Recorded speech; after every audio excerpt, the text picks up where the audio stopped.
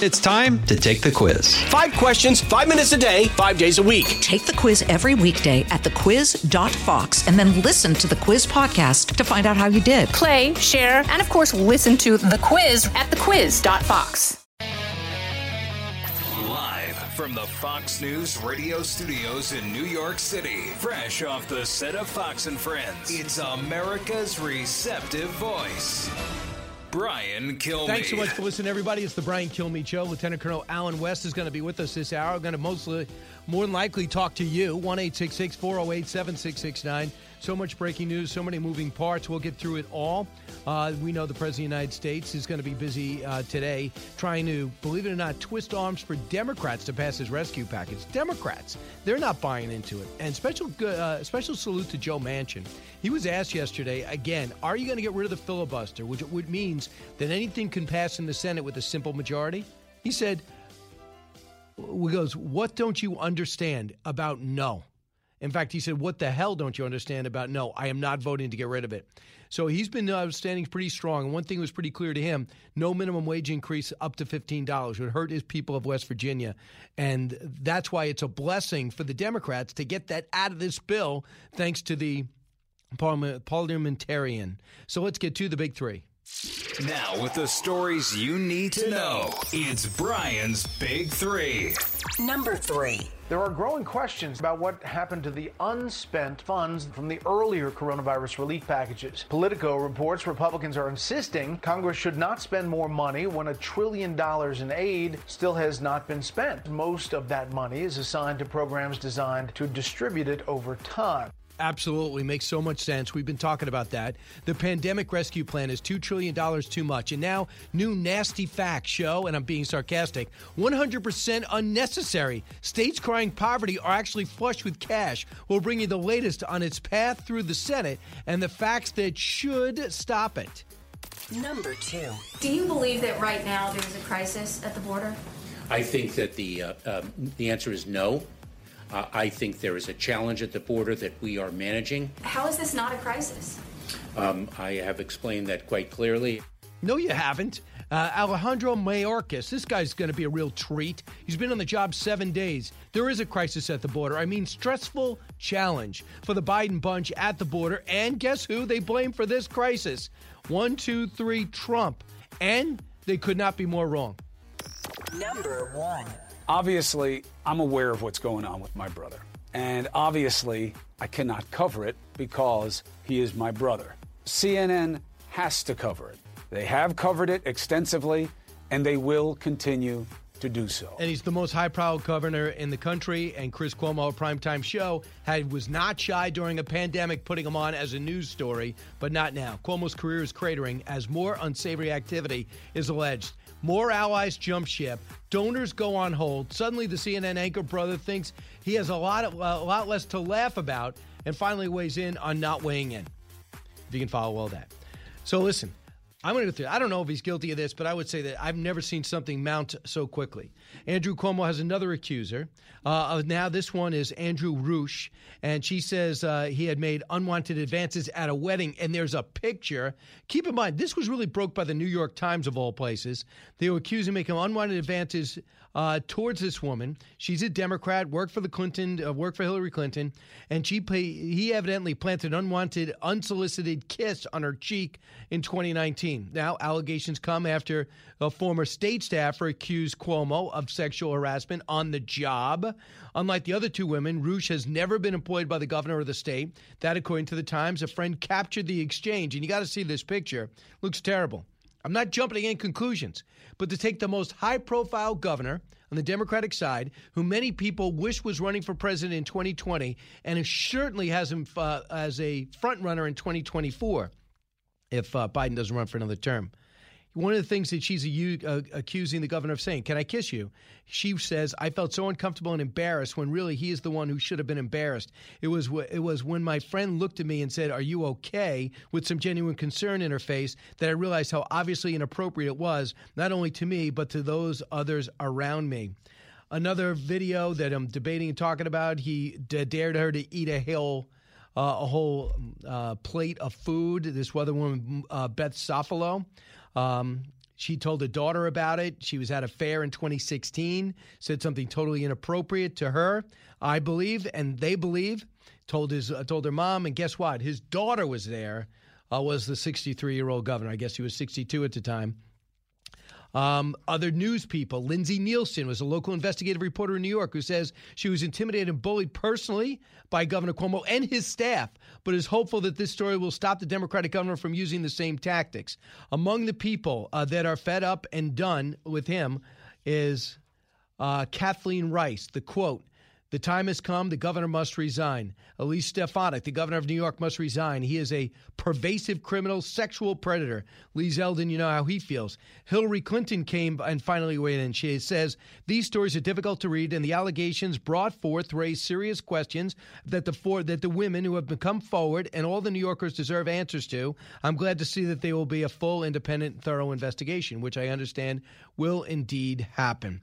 Andrew Cuomo he tried to apologize on Sunday, said basically it's our fault for not getting a sense of humor. That did not go over well. Here's the mayor, his arch rival, totally incompetent, cut 4.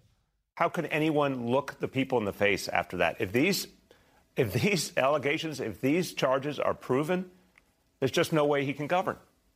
So that's a yes. You think that he should resign if any of these are proven correct? Of course. Yeah. Of course.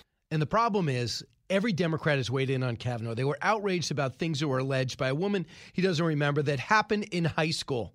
They were going over things about how he rented a bus to go to a Red Sox game and how much he might have drank on that game, and things that were written in his yearbook about nicknames. This happened 2 or 3 years ago, and the guy's in office. And now everyone was outraged. Me Too time. Here's Lindsey Graham, cut 8. Well, here's what I would tell my Democratic colleagues to do. Follow the Republican model. We had a Republican nominee for the Supreme Court be accused of something the day before we voted, the moment before we voted. We could have gone ahead saying this was too late, you sat on it, you didn't tell us, this is not fair. We stopped the entire damn process. We had days and weeks of hearings. We had another FBI investigation. We took it seriously. So now the governor who's going to run for re-election in 2022 has a bunch of sponsors and supporters who are just sitting on the sidelines. They are paused. AT&T, Comcast, United Health Group, Ernst & Young, Citigroup, J.P. Morgan, and Bank of America. They're not going to be backing him as of now. They're frozen. Key financial backers are now paused, so to speak. John Catsimatidis, who owns one of our great affiliates, WABC, says, let's just see what the investigation reveals. Bernard Schwartz, a New York businessman who has supported Cuomo for years on these controversies, said to CNBC, I think people who like him and have not been with him for a long time are scratching their heads, asking how did he put himself in that position. Unless he comes forward and faces it completely and openly and honestly, he doesn't deserve a 4th term, even though I like him immensely. I'll move on. I could go on. I mean, literally, when I put together these stories, I always have 6 major stories. I knock it down to 3, and I have no idea what television's going to do every day. So I'm ready to go either way. I could not get done with this story. It kept going on and on and on. Between the Democrats, the outrage, the accusers, the sponsors, the investigation that's going on with the Attorney General, who's going to have subpoena power, and they have to file a report in the end. So even if he's exonerated, he can't say we didn't find anything. We're going to see a thorough report. Another thing I want to talk about is this immigration reform, because it is outrageous what's happening. This Mayorkas has been on 7 days, and it is a Biden-made crisis at the border. First, he said 100-day pause in all deportation. Then he actually got rid of the Remain in Mexico, where 70,000 refugees are sitting. Does that mean they're coming in? Where are we putting them? He stopped the wall, as I mentioned, and then on top of that, he also said we're going to build more facilities for unaccompanied minors. The number of unaccompanied minors coming across the border year to year has doubled, yet he keeps continuing to claim we are not in a crisis. And he goes on to blame one person for the fact that there is a crisis. And I cannot believe it, because this is a time in which currently Joe Biden didn't have a problem at the border. In fact, he had financing for a barrier that he supported as late as 2008, prior to him taking the office as vice president under President Obama. He was for a wall. This wall with technology was being built and was helping. Now they stopped, and it's hurting. Here's who Mayorkas blames. Cut 13. To put it succinctly, The prior administration dismantled our nation's immigration system in its entirety. When I started 27 days ago, I learned that we did not have the facilities available or equipped to administer the humanitarian laws that our Congress passed years ago. We did not have the personnel, policies, procedures, or training to administer those laws. Quite frankly, the entire system was gutted. Wow. Not true. Not close to true. The border agents will tell you it's not true. I plan on trying to go there hopefully soon and see for myself how bad. I mean, I saw that, I think, at its worst. They could not build tents fast enough. Now they are going to have 13,000 unaccompanied minors coming across the border. And guess how Mayorkas responds? These might be the best kids in the world, and I'm sure they got all the potential that they want. But we can't take in every kid around the planet. No country can. No country does. No country is made to feel bad for enforcing its rules, except us. Listen to Mayorkas, cut 15. The Trump administration expelled children to Mexico. And we are not expelling young children. We are not apprehending a 9-year-old child who's come alone, who's traversed Mexico, whose loving parents had sent that child alone. We're not expelling that 9-year-old child to Mexico when that child's country of origin was Guatemala, Honduras, or El Salvador. Okay. That sounds reasonable. Let's get them back. Let's provide information and transportation to get them back where they came from.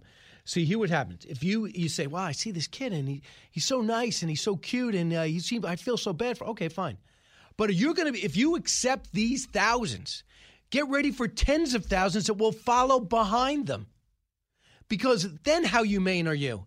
Emptying out a country to put kids with drug traffickers, human traffickers, because their parents can't come, to go across country after country to get to our border and have a 50-50, and now with his case, an 80% chance of getting in. It's not worth it. Why put your kids in danger? The way to handle this is deal with other countries, but we're already providing big checks to those countries, and actually loosen up some of the refugee policies, and we can accept more refugees. We can accept more immigrants. We just can't have people who come to the border get in and get in front of the line of those in Africa, the Caribbean, Sweden, Norway, Russia, anywhere else. Israel, Syria. There's a way to do it. It's not just to run in. 1-866-408-7669. I really fear what's going to be happening, at least for the next 2 years into the midterms, because they are clueless to solving a problem that is already out of control. Your thoughts next. 1-866-408-7669. Holding our politicians' feet to the fire, no matter who they are. That's Brian Kilmeade. Jason in the House, the Jason Chaffetz Podcast. Dive deeper than the headlines and the party lines as I take on American life, politics, and entertainment. Subscribe now on FoxNewsPodcast.com or wherever you download podcasts. As many of you know from your own life experiences, a life in so-called blue-collar work is something to be proud of. It is very rewarding to work that has impact on your friends, your neighbors, and your family's lives. Great successes can be had in the blue-collar career. There's no degree requirement for achieving comfort, peace, and freedom. While schools cut shop classes and funnel students into colleges, there are plenty of options for hard workers who are ready to take advantage of open positions. Many young people today assume that college is the only way to achieve success in life. That is not true. Let me introduce you to Ken Rusk. Ken spent his younger years digging ditches and working in construction. He never went to college. Instead, he made goals, planned, and worked hard for 30 years. Now Ken is a successful entrepreneur with multiple businesses and revenue streams. In his national best-selling book, Blue Collar Cash, Ken shares his insights from over 30 years of working in blue-collar trades as an entrepreneur, mentor, and life coach. Now he's created a guide made specifically for you and your unique situation. This guide will give you or someone you love the tools you need to start designing the life of their dreams. You can achieve your dreams regardless of your educational background or your past. Go to kenrusk.com/path to learn more. That's kenrusk.com/path. Breaking news, unique opinions. Hear it all on the Brian Kilmeade Show. I would love to tell you that we inherited a situation where there were stockpiles and stockpiles of vaccines sitting there. that is not the case? There was no stockpile. In many ways, we're starting from scratch on something that's been raging for almost an entire year. It's one thing to have the vaccine, which we didn't have when we came into office. There really was no plan to ramp up the supply of those vaccines, so there wasn't enough vaccine. Okay. I've never seen such blatant lying or misinformation. Maybe they weren't prepared. There was plenty of vaccine. What this administration did through Operation Warp Speed should be saluted. You want to criticize all the other stuff? There's plenty to criticize for Democrats with Trump administration that we know you didn't like. That is not one of them. It drives me nuts. They were able to knock down walls, get this vaccine forward, find out it's even more effective than they thought. But what they did is they bet on maybe 6 or 7 companies. 3, it looks like, have come through. So what they did is pre-order tens of thousands, hundreds, I say millions ahead of time. So if one failed, they're out of luck. But when they were succeeding, they had a base, and then they would go to mass production after that. Admiral Gerard says this is personal for him. He was running the effort for President Trump. Cut 27. The Trump administration accomplished an historic feat that will go down in the history of medicine as absolutely remarkable. Within a year, not one vaccine, which normally takes 5 to 10 years, but 3 highly effective and safe vaccines have been authorized. We have made hundreds. We have the ability to make hundreds of millions of doses. 95 million doses have already been sent out. We enrolled 40,000 pharmacies to immunize everyone in the country, federally qualified health centers. All of this was done. And in fact, on Inauguration Day, the Trump administration had already achieved the goal of 1 million doses in arms per day that the Biden administration thought was aspirational. So just don't, there's so much you don't like about President Trump. Why pick this?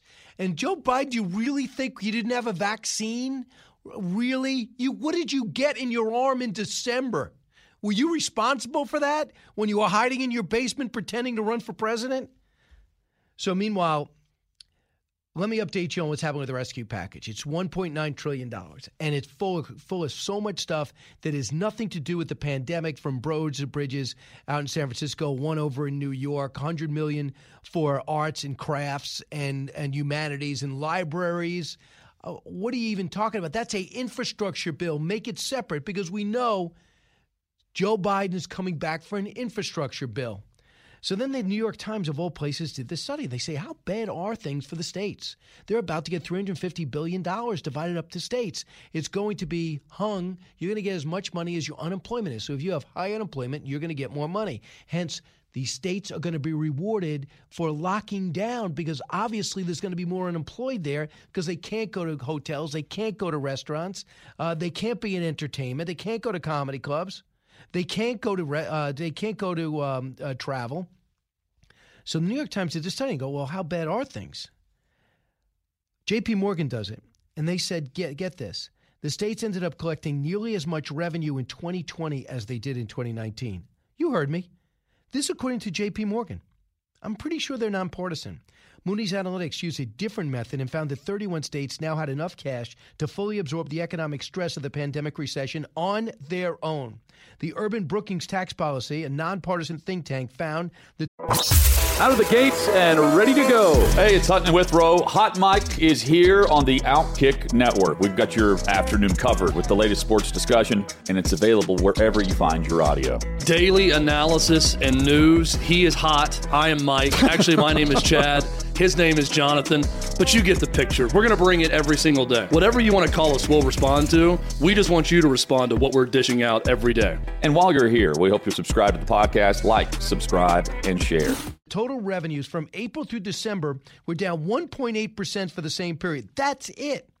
Now, I know as families are hurting. I'm not saying that stimulus checks targeted to the correct people don't work and you don't deserve it. You got shut down through no fault of your own. I get it, because you didn't work at Costco as a manager. If you also had your own food store, you were shut down. So in California, by the end of 2020, the pandemic eviscerated 1.6 million jobs and slashed the value of business properties by 30%. Pretty bad. Despite it all, California managed to collect $10.5 billion more in taxes than predicted, putting the state on track for a a $19 billion surplus to spend by the end of fiscal year July 1. They ran a surplus while they destroyed lives and livelihoods of tens of thousands of their citizens in California. I got more. And now they're going to get more money than anybody else, including Florida, Texas, Nevada, Hawaii, and West Virginia. Those are the states that got hurt, many of which stayed open. I'm not sure about Hawaii, but Florida and Texas stayed open. Brian Kilmeade Show. From the Fox News Podcasts Network. Download and listen to The One with Craig Gutfeld, the co-host of The Five, like you've never heard him before. You know him, you love him, you want to be like him. Subscribe and listen now by going to foxnewspodcasts.com. The fastest 3 hours in radio. You're with Brian Kilmeade. It takes time to build out of the depths of cruelty that the administration before us established. What we are seeing now at the border is the immediate result of the dismantlement of the system and the time that it takes to rebuild it virtually from scratch. Is that unbelievable? This is a guy who's got the job for 7 days. He seems like he's going to be a disaster. Alejandro Mayorkas, DHS secretary, saying the Trump administration was cruel and essentially is at fault for the crisis, which he doesn't call a crisis, at the border. Lieutenant Colonel Allen West joins us now, chairman of the Republican Party of Texas, senior fellow at the Media Research Institute. Colonel, welcome back. Brian, it's good to be with you, and happy 185th Texas Independence Day. Right. That's a big day, and we know Texas is a border state, and now we have the new secretary of the DHS, Department of Homeland Security, blaming Trump for the problems at the border that, by all accounts, he created, Biden created. Yeah, it's absolutely delusional when you think about in just 1 month that we have, completely reversed all of the great strides we had in controlling the illegal immigration situation here in the United States of America and definitely across our border here in Texas. And one of the things that I wish that the DHS secretary would come to understand is that Texas is the number one state for human and sex trafficking. Dallas and Houston, the top two cities in the country. We also have a problem with the drug cartels freely operating in our state here in Texas. Not to mention the drugs that are sifting over into this into Texas, the illegal immigrant criminality that we have, and not wanting to deport criminal illegal immigrants that are here violating our laws. So I am very concerned that we have someone that is the head of the Department of Homeland Security that doesn't believe we should secure our homeland. Yeah, I think it's a little bit of a problem. So get this. Mexico has proposed to us having us importing temporarily 600 to 800,000 immigrants a year to work legally in the United States. And here's the question Kristen Fisher asked Jen Psaki. They have not said no yet. Cut 20. One other thing that the president of Mexico is expected to propose is an idea to bring an immigrant labor program to the U.S. that could bring 600 to 800,000 immigrants a year to work legally in the United States. Is that something President Biden would consider? I've seen reports of that. I believe that's a step that would require Congress. I'm sure we'll have a readout after the bilateral meeting. 600 to 800,000 workers? I thought we have 6.8% unemployment.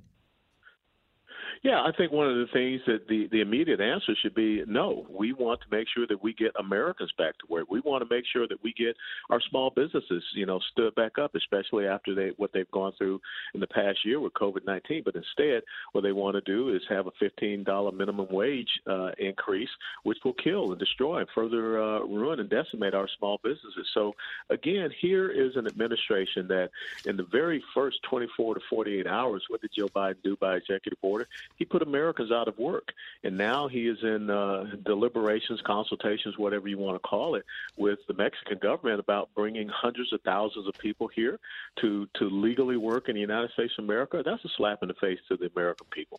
Yeah, I mean, we're just looking at the situation now at the border. It is totally out of control.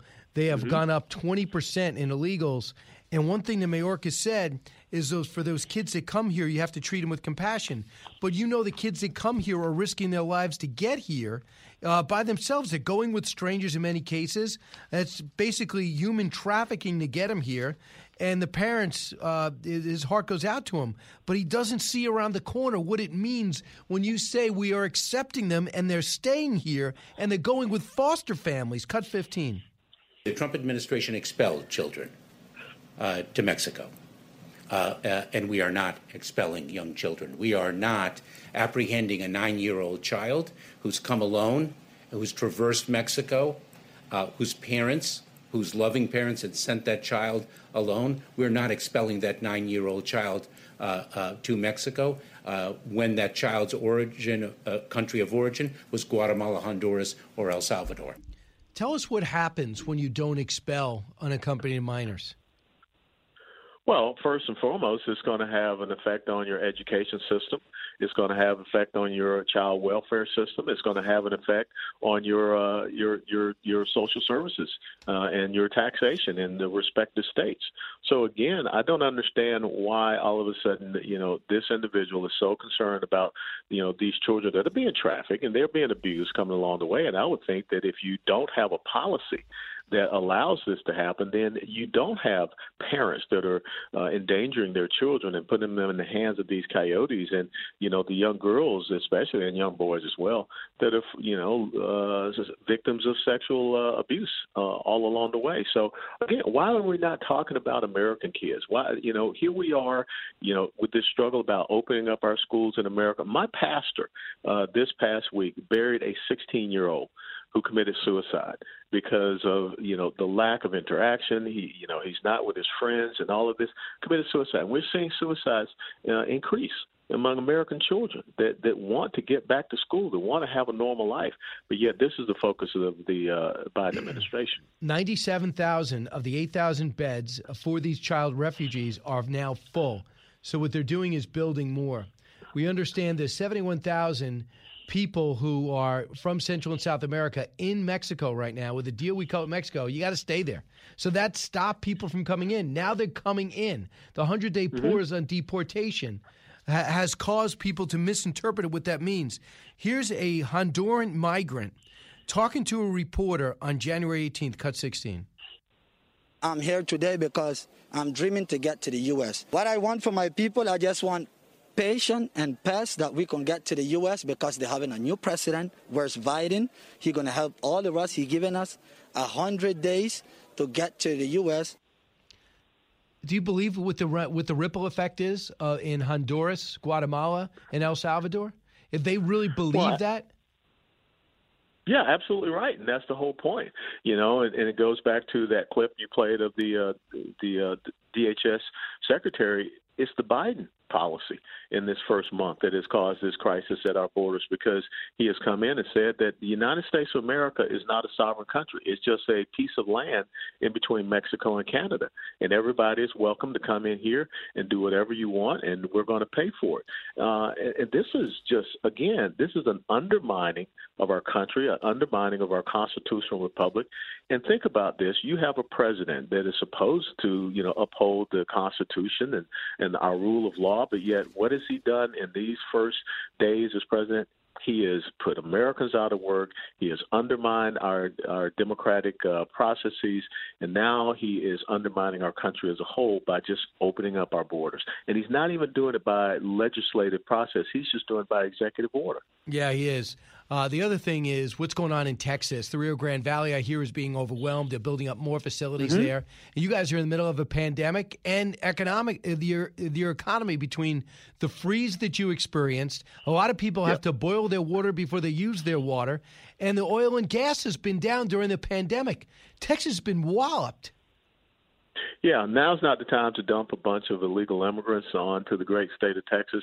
I was talking to our agricultural commissioner, Sid Miller, over the weekend. We have lost this year's crop and maybe next year's crop of citrus, of orange and grapefruit. The decimation of our ag industry is, those numbers are staggering when you look at it. And I was just in Del Rio on Sunday and talking to the people there. They're really concerned because, they're being overwhelmed. then again, the increase of the cost of social services on them, the safety and security they have to be concerned about. And all of this is being done through the Biden administration by executive order. We're not supposed to be ruled by the dictates, mandates, edicts, and orders of one person. That's dictatorial. You're supposed to be going through a legislative process, but with their ideological agenda, they don't care. And Texas has to stand up and take care of itself and its citizens. And we were really hurt in that winter storm a couple of weeks ago. A lighter note, but means a lot. Have you read Dr. Seuss books and felt insulted?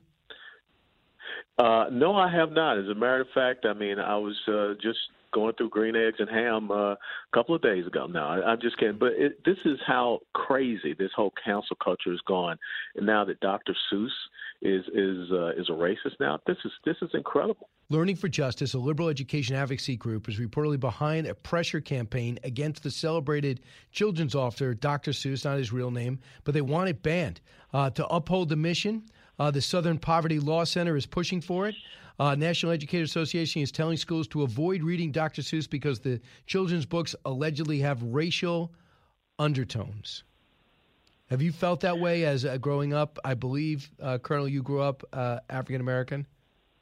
Yeah, I've been black for 60 years of my life, and I've read Dr. Seuss books to my daughters when they were kids. I mean, I read Dr. Seuss books as a kid. I'm doing fine. I was never offended. I've never been mentally, deterred or handicapped because of Dr. Seuss books. But this is what people in America got to start standing up to. Everything now is just going to be canceled. Everything now, this is like a purge, and books and thoughts and movies and things of this nature, statues. I mean, it just continues on. And so where does it end? And hopefully at some point in time, the grown-ups reappear in leadership positions in our country and start saying no. And refuse to cancel. And a lot of times, the people that do this are comedians. You know, they press the envelope. They shock you. That's why you go.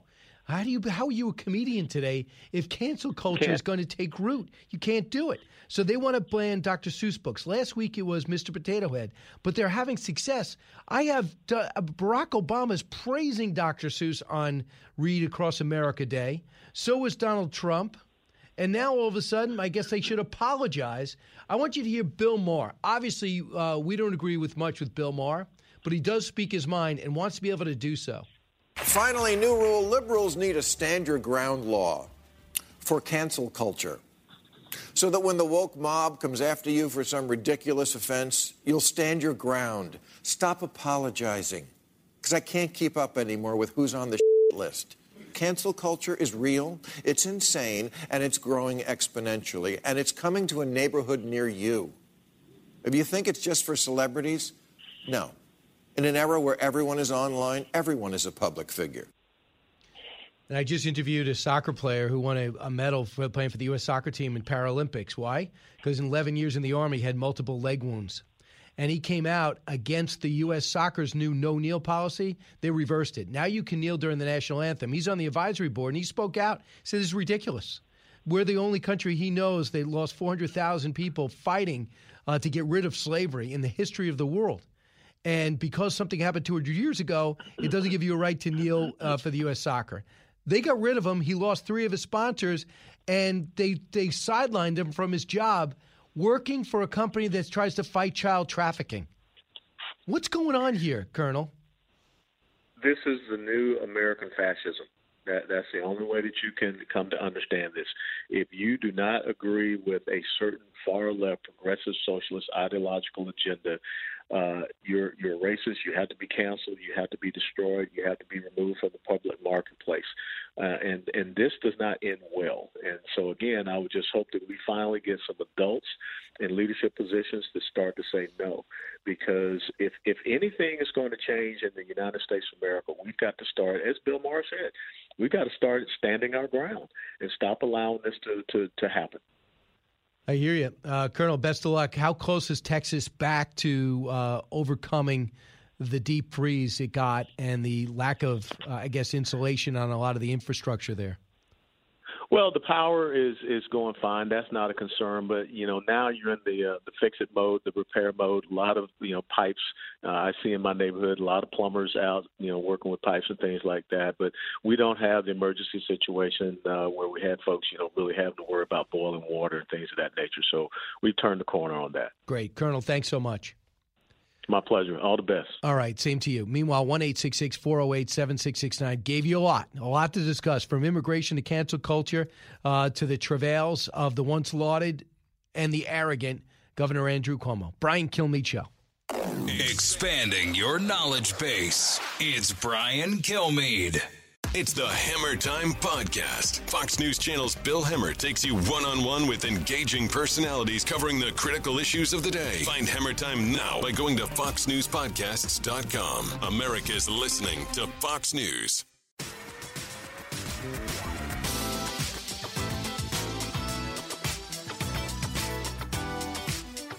The talk show that's getting you talking. You're with Brian Kilmeade. Hey, welcome back, everyone. I believe it's time to find out if you need to know more.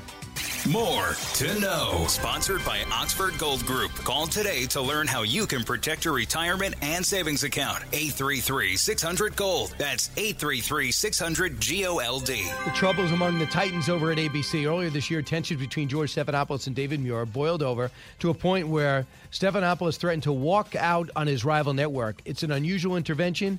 This is unusual, but Bob Iger flew across the country to kind of calm George Stephanopoulos down.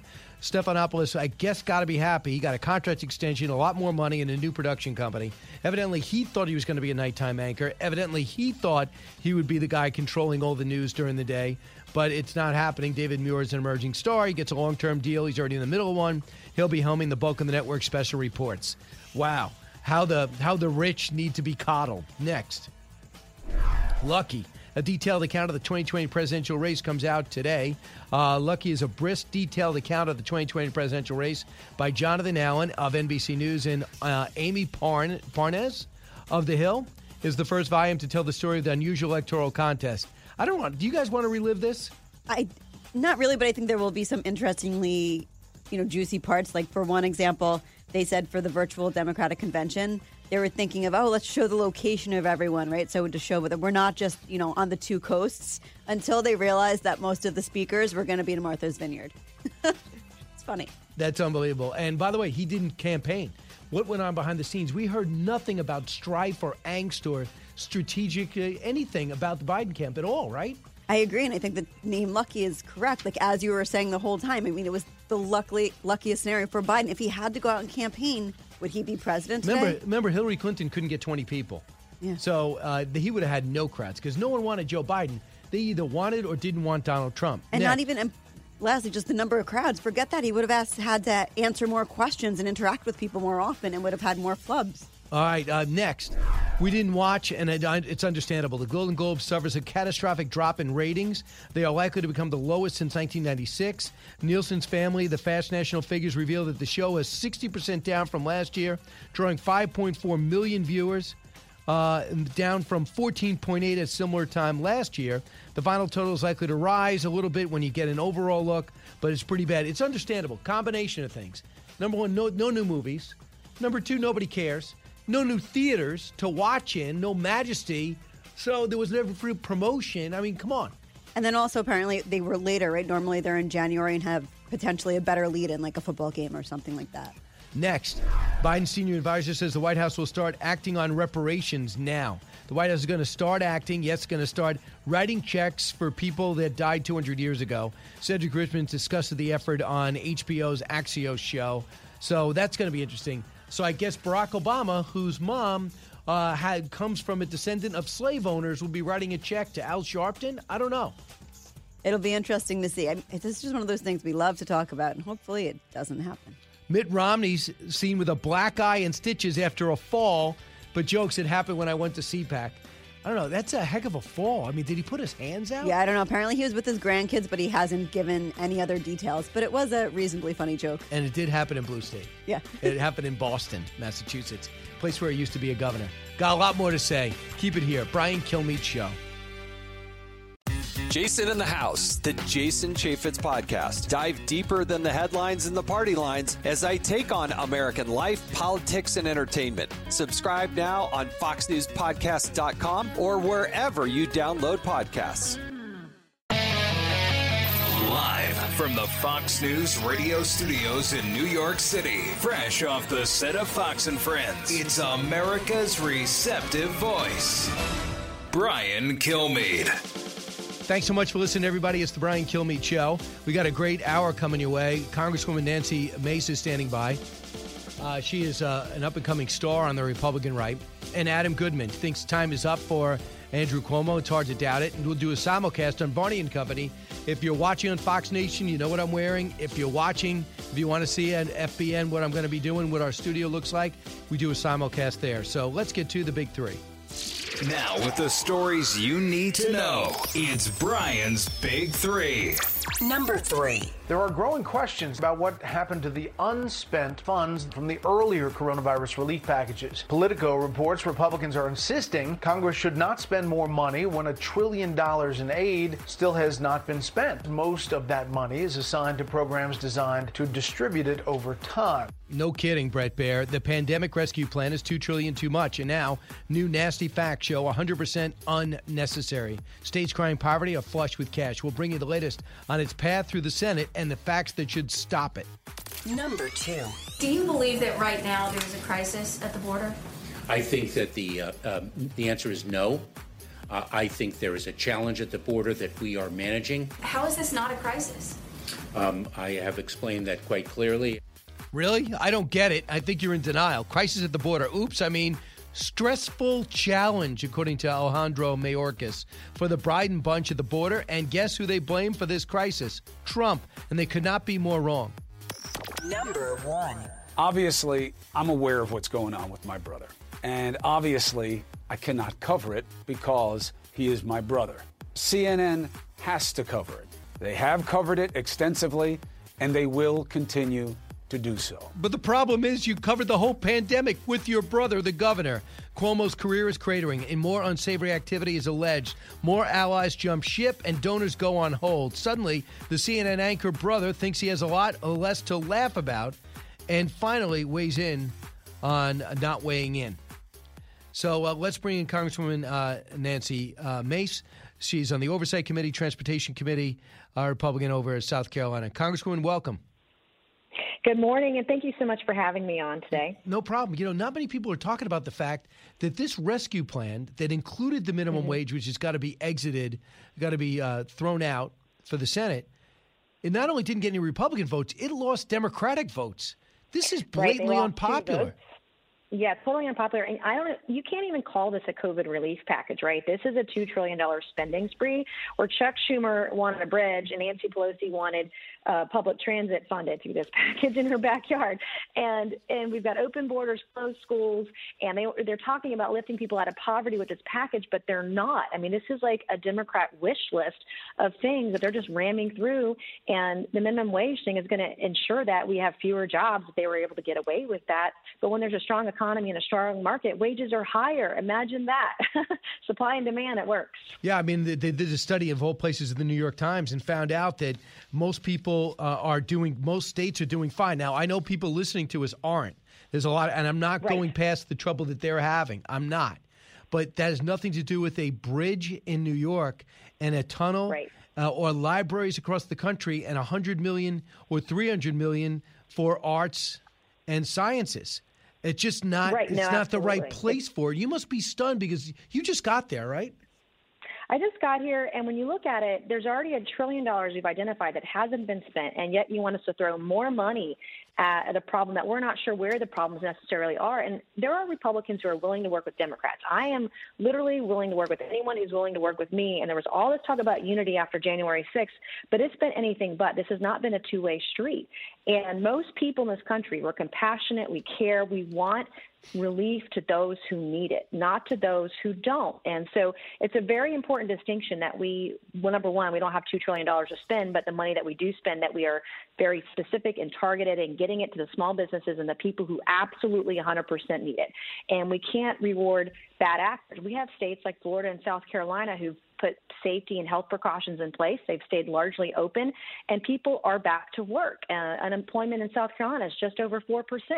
So there's a way to do it, and we need to be incentivizing reopening our economy everywhere and doing it in a health and safe way. J.P. Morgan Chase found a handful of states, including Idaho, South Dakota, and New Mexico, that managed to take even more money last year than in 2019. California has a huge surplus from this. Illinois, for example, per capita personal income rose as the pandemic kicked in from $66,000 from $59,000. So it's hard to see them needing trillions of dollars. And they say one of the reasons is many states have benefited from the tax law changes enacted that allows you to tax retailers and collect sales tax from out-of-state purchases. So people, you know, like Amazon, got to pay for the local state if I don't care where their hub might be. Right, absolutely. And does it make sense? Like, I'm thinking it from a logical standpoint. If you had record revenues in your state, historic record revenues coming in, then why do you need more relief from the federal government? I think most people don't understand it. There are people who are suffering. There are kids who aren't getting fed because they're not in school, millions of people out of work, and this is how we're operating. It doesn't make sense. It doesn't make sense, but there's a few issues. Here is Chuck Schumer, who wants to vote this week. Cut 21. The Senate will take up the American Rescue Plan this week. I expect a hearty debate and some late nights, but the American people sent us here with a job to do to help the country through this moment of extraordinary challenge, to end, through action, the greatest health crisis our country has faced in a century. So this is the best way to do it right after getting $900 billion in December. It's hard to believe. It looks like, maybe you could tell me better, Congresswoman Mace, it looks like some Democrats are wavering because that's why they're having emergency meetings with the president. Right. No, absolutely. There are, I believe, moderate Democrats that are very unhappy and understand how untenable and tenuous this could be. But when we're talking about health, no one's talking about, the administration isn't talking about, Congress isn't talking about the mental health challenges that our kids are facing and our education system when they're at home and not in school.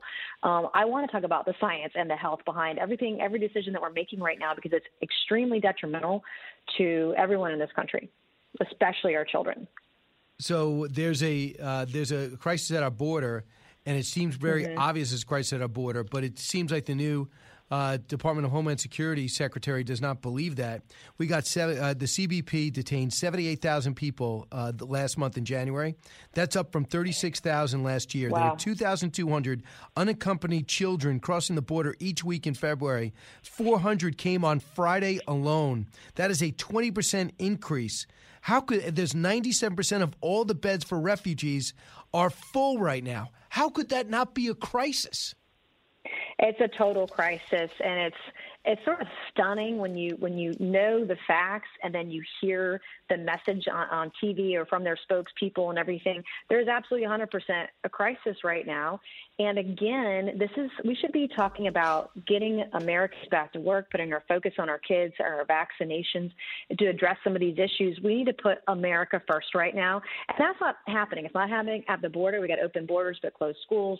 We have people that are desperate to get back to work. People are desperate to get vaccinations. Thank God we have Johnson & Johnson single dose coming out soon. I think that's going to be a game changer for us around the country and getting through COVID-19. But we have tremendous problems right now, and the administration, it's really shocking to hear it when they're talking about the border crisis. I want you to hear one Honduran migrant. He said this a week ago, cut 16.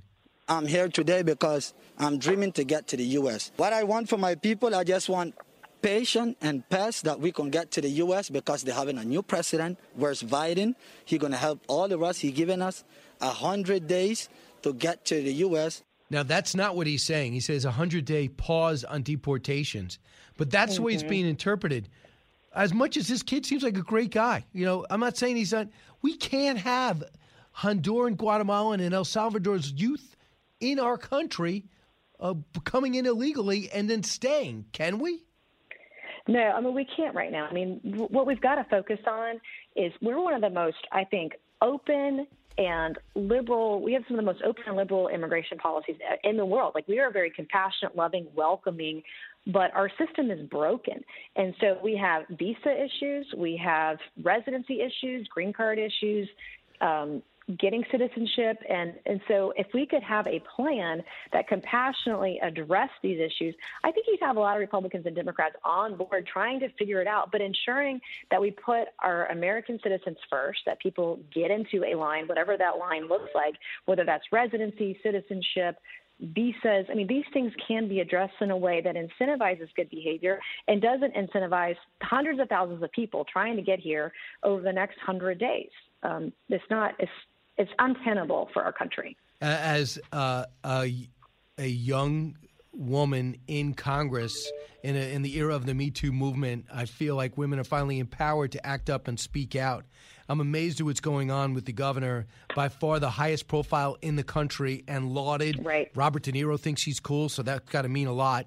Now he has a third accuser coming forward with a picture involved at a wedding. I'm talking about Governor Andrew Cuomo. The line is, "Can I kiss you?" She goes on to describe to the New York Times, "I felt so uncomfortable and embarrassed," where really he is one that should have been embarrassed.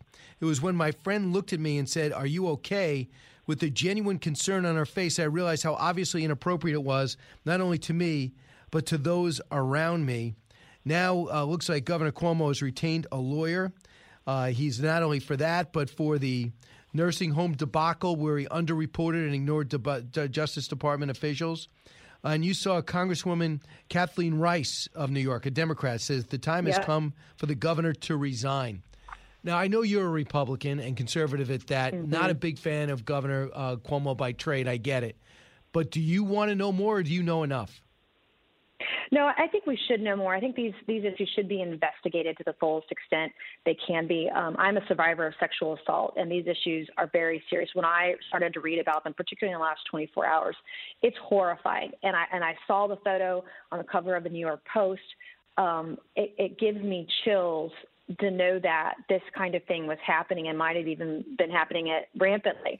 And I've been in those shoes, and it's encouraging to see this being attacked both from Republicans and Democrats. This should not be a Republican versus Democrat thing. This is an American issue, a human issue, and how we treat people of the opposite sex, how we treat women in the workplace, how we treat them professionally. And it's really important. I've been in fairly male-dominated industries and in politics included, and it's encouraging to see Representative Rice and see folks on both sides of the aisle say, wait a minute, time out. This isn't right, and we need to hold this person accountable. I mean, Brian, he won an Emmy for COVID-19, and now we find out thousands of nursing home patients died at his hands, right, because of the policies he instituted, getting them exposed to COVID-19 in the middle of a pandemic. So absolutely 100% all these issues, including the possible sexual harassment claims, need to be fully investigated, and the resignation could be quite possible. So his explanation of just being playful, making jokes, and the jokes were falling flat or misinterpreted,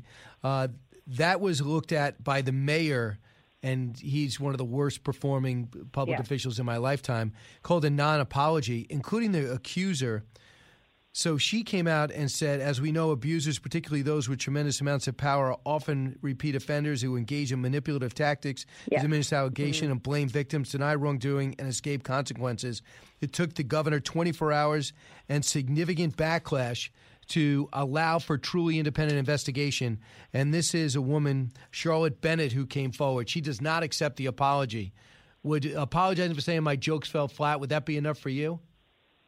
No, I don't think so. I mean, if he's a repeat offender, then he needs to be held accountable. It is totally inappropriate, particularly in a position of power, to exert that power over young women.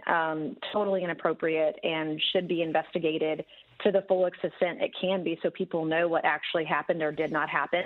I think everyone deserves the right to due process. It's something I've worked on for a number of years. But if this is the case, if this is what happened, then he's got to go. And you're hearing Democrats and Republicans together say this in unison. And for me, that is encouraging. As someone who has survived, this kind of thing and seen sexual harassment in the workplace, to see Democrats come out and say, this is not okay, we don't condone this, and it's time to go. I think that's really important. That is a turning point that we're seeing in the last 24 hours. How did you deal with it? Did you seek help? Did you find people understood what you went through? Were you able to go to law enforcement, to your boss? I did. Yeah, I did not report it. This is back in the mid-'90s. I was 16 years old. I dropped out of school after I was assaulted because it was done by a classmate of mine. And I had no hope for the future. There was no light at the end of the tunnel. I gave up on myself. I gave up on life. And I learned some really tough lessons during some tough times. And one of my first jobs when I dropped out of school was as a waitress at a Waffle House on the side of the interstate. And I learned about working hard. When I dropped out of school, I had nothing else to do, so I went and got a job. And then a year later, the Citadel, the Military College of South Carolina, decided to let women in.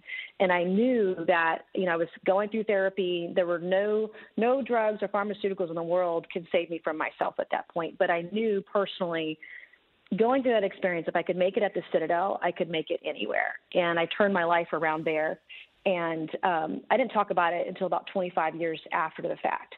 And it took me a long time, besides talking about it with my mom and my best friend at the time. It was something back then in the 90s. You didn't talk about it. You didn't report it because you would be paraded through the press and be smeared and it would be judged, and it would be awful. Not only is it physically and emotionally traumatic, but having the trauma of it being exposed in the press would have been devastating. So, I've been there, but many women, millions of women across the country have been there. So, Congresswoman, hopefully by sharing your story, other people feel empowered because they see how far you've come in your career. Congresswoman Nancy Mace, thanks so much. Thanks, Brian. If I can do it, anybody can. Thanks so much for having me on today. Yeah, best of luck. Hopefully we'll do this a lot. Back in a moment with your calls, 1-866-408-7669. Politics, current events, and news that affects you. Brian's got a lot more to say. Stay with Brian Kilmeade. Fox Nation presents podcasts Women of the Bible Speak. I'm Shannon Bream, host of Fox News at Night and author of the new book, Women of the Bible Speak, the wisdom of 16 women and their lessons for today. Subscribe now on Apple Podcasts, Spotify, FoxNewsPodcast.com, or wherever you download your podcasts.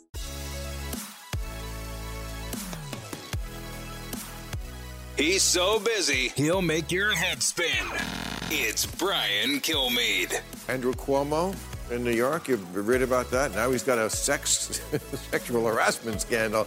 Some woman in the office says he shouldn't have been flirting. I don't know, that's what she's kissing that shouldn't have happened. The jokes that were not good.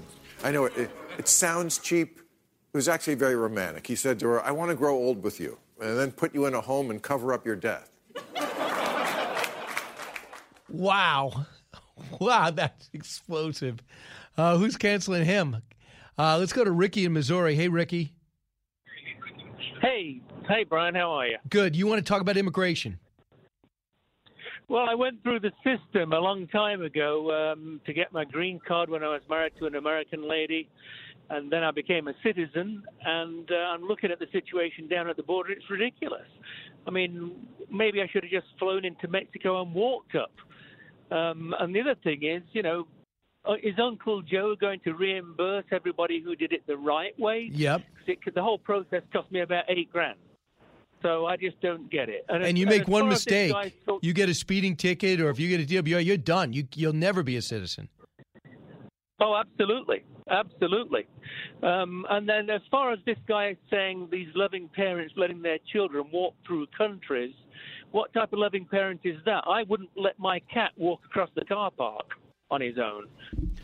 Exactly. Don't tell me that's your only option. You're not living amongst death squads forcing you either be killed or you're choosing to let your kids go, in many cases with the total strangers, through 3 countries in order to get into ours.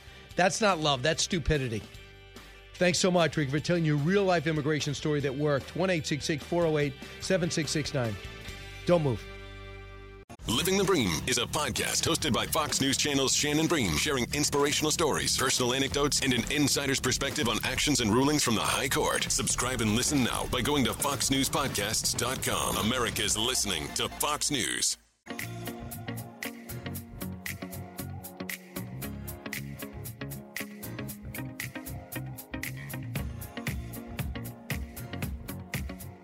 Information you want. Truth you demand.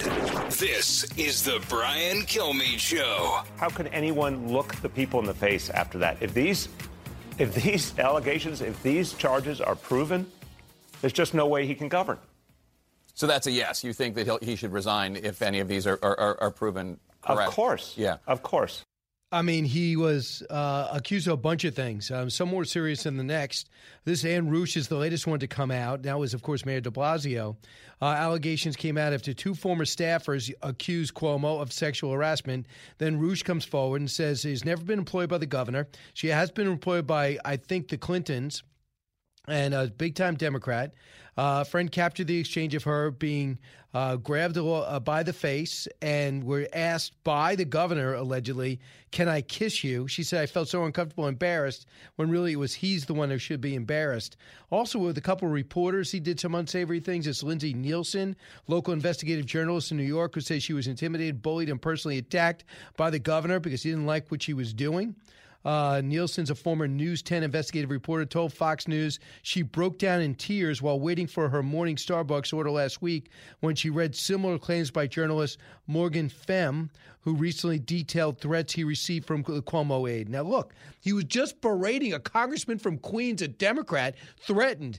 And it was something about, hey, maybe we'll find out how these nail salons in your area ended up XYZ. I don't know if there's a nail salon scandal that I might have missed in Queens. I try to read as much news stories as possible. But he was screaming so loud and cold so often, his wife was terrified. He ends up being his number one nemesis because she was not giving up. Howard, listening in Coyle in Nebraska on Coyle. Hey, Howard. Hey, Brian, to empty out these Central American countries is unethical. It's colonial behavior when you deplete their most valuable natural resource, their young and most productive people. And instead, what we ought to do is help them build themselves up, those countries. That would help in immigration. We are helping. We're writing checks. We should bring a lot of the industry and manufacturing to Central America and out of China and Southeast Asia. Joining us now to talk a little bit more about that as well as what's happening with the governor of New York, the most high-profile governor by far in the country. Gavin Newsom's being recalled, and the other one is Andrew Cuomo, is Adam Goodman. Adam, welcome back. Great to be with you. Unfortunately, a tough piece of news we all have to try to grapple with now. Yeah, I mean, you wrote a column about this, Andrew Cuomo, the rise and the reckoning. The reckoning is he's been doing this all along. The reckoning is he's just now being called out for it. I get the sense this is going to grow. It goes way back. There are so many tentacles to this. One is, this is kind of in his DNA. Way back when, Andrew Cuomo was his father Mario's enforcer. That meant he would cajole and curry to try to help his dad. When that didn't work, he learned the art of threatening and bullying. And he's doing a lot more threatening and bullying than ever before. And that's now come home to roost, Brian, as these things started to roll out. First, it was the purposeful undercounting on the deaths in the nursing homes that they covered up. They tried to block a court action for 6 months, finally called on it, admitted they froze because they were worried about an investigation. And all these people who lost their lives are now discovering that whereas New York went from being reportedly one of the best in terms of preventing COVID deaths, they now are one of the worst, given that the reality was when the governor put these COVID patients in the nursing homes, they passed away. So that was tough enough.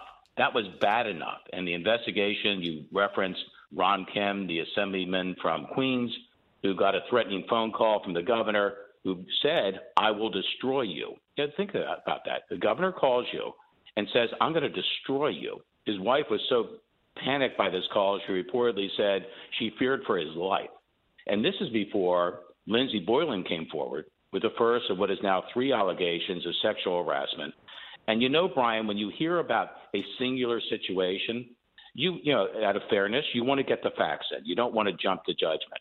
But when you have multiple reports, then you go from a singular misstep to a pattern of creepy behavior. And it's now not just a question of if he resigns, he's going to have to resign. And the investigations that will take place after the fact for the governor who wrote this self-congratulatory book on leadership, Brian, get this. He writes a book about himself that we published last September. And in the book, he brags he had beaten COVID. Well, that was right before the second surge hit. He bragged that the nursing home thing was really much ado about nothing. Imagine how that both feels to the families of those who lost their loved ones. Instead of having And then 8,000, there all were of this. 15,000 plus victims. He stiff-armed the Department of Justice, who wanted a true inquiry. And when they finally came out with it, his own attorney general said there were really 15,000 deaths, not 8. You know what really burns you a little bit?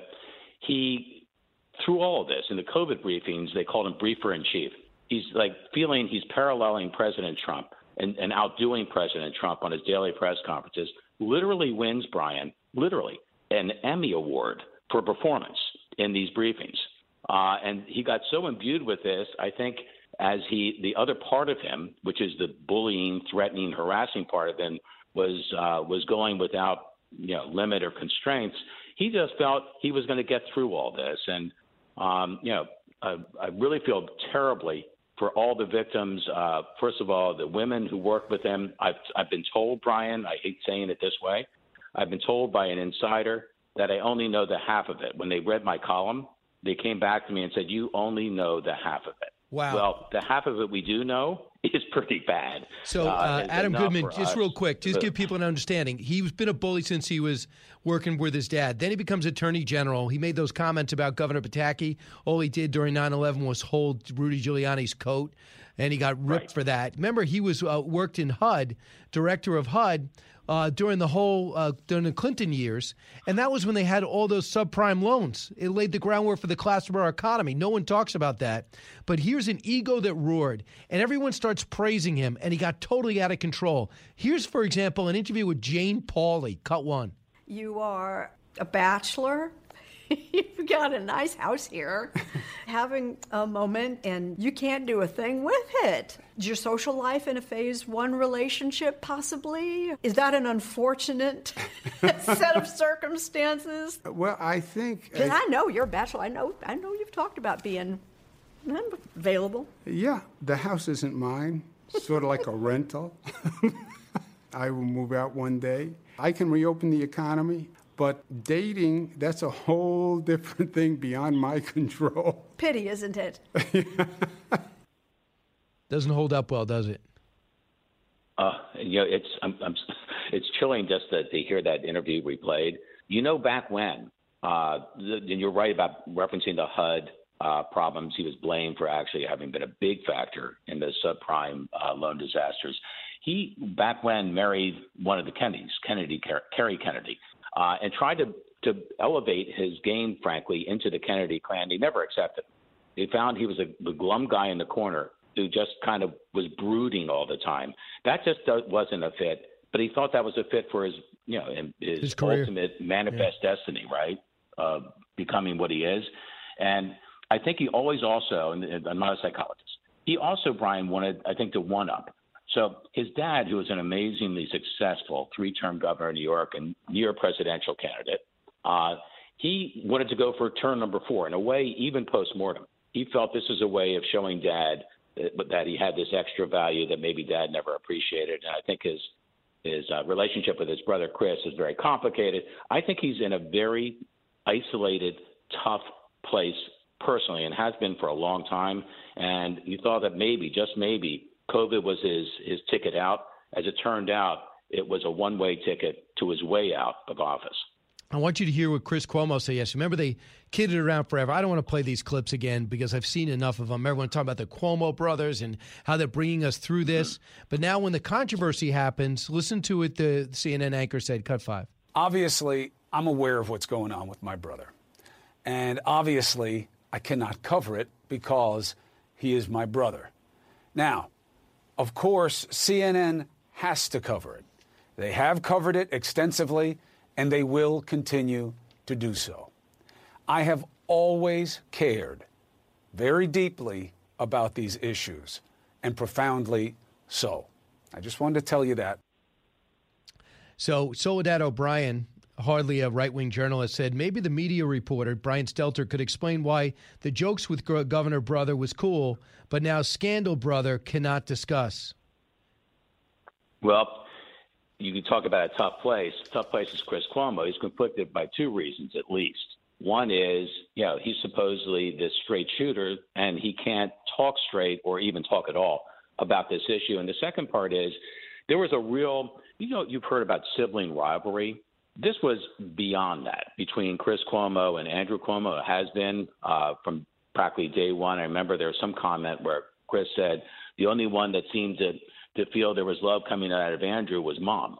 And everybody else in the world saw the other Andrew Cuomo. This is the Cuomo that's now on full display. Wow. I think he did the right thing, by the way, Chris Cuomo, by saying, I'm going to have to recuse myself. I can't report on this. But CNN made CNN made the wrong play letting him go on to originally. Adam Goodman, great column, great perspective. He brought real depth to an issue that's still unfolding. Truly appreciate it. Stuart Varney next. Simulcast on FBN. Don't move. This is the Brian Kilmeade Show.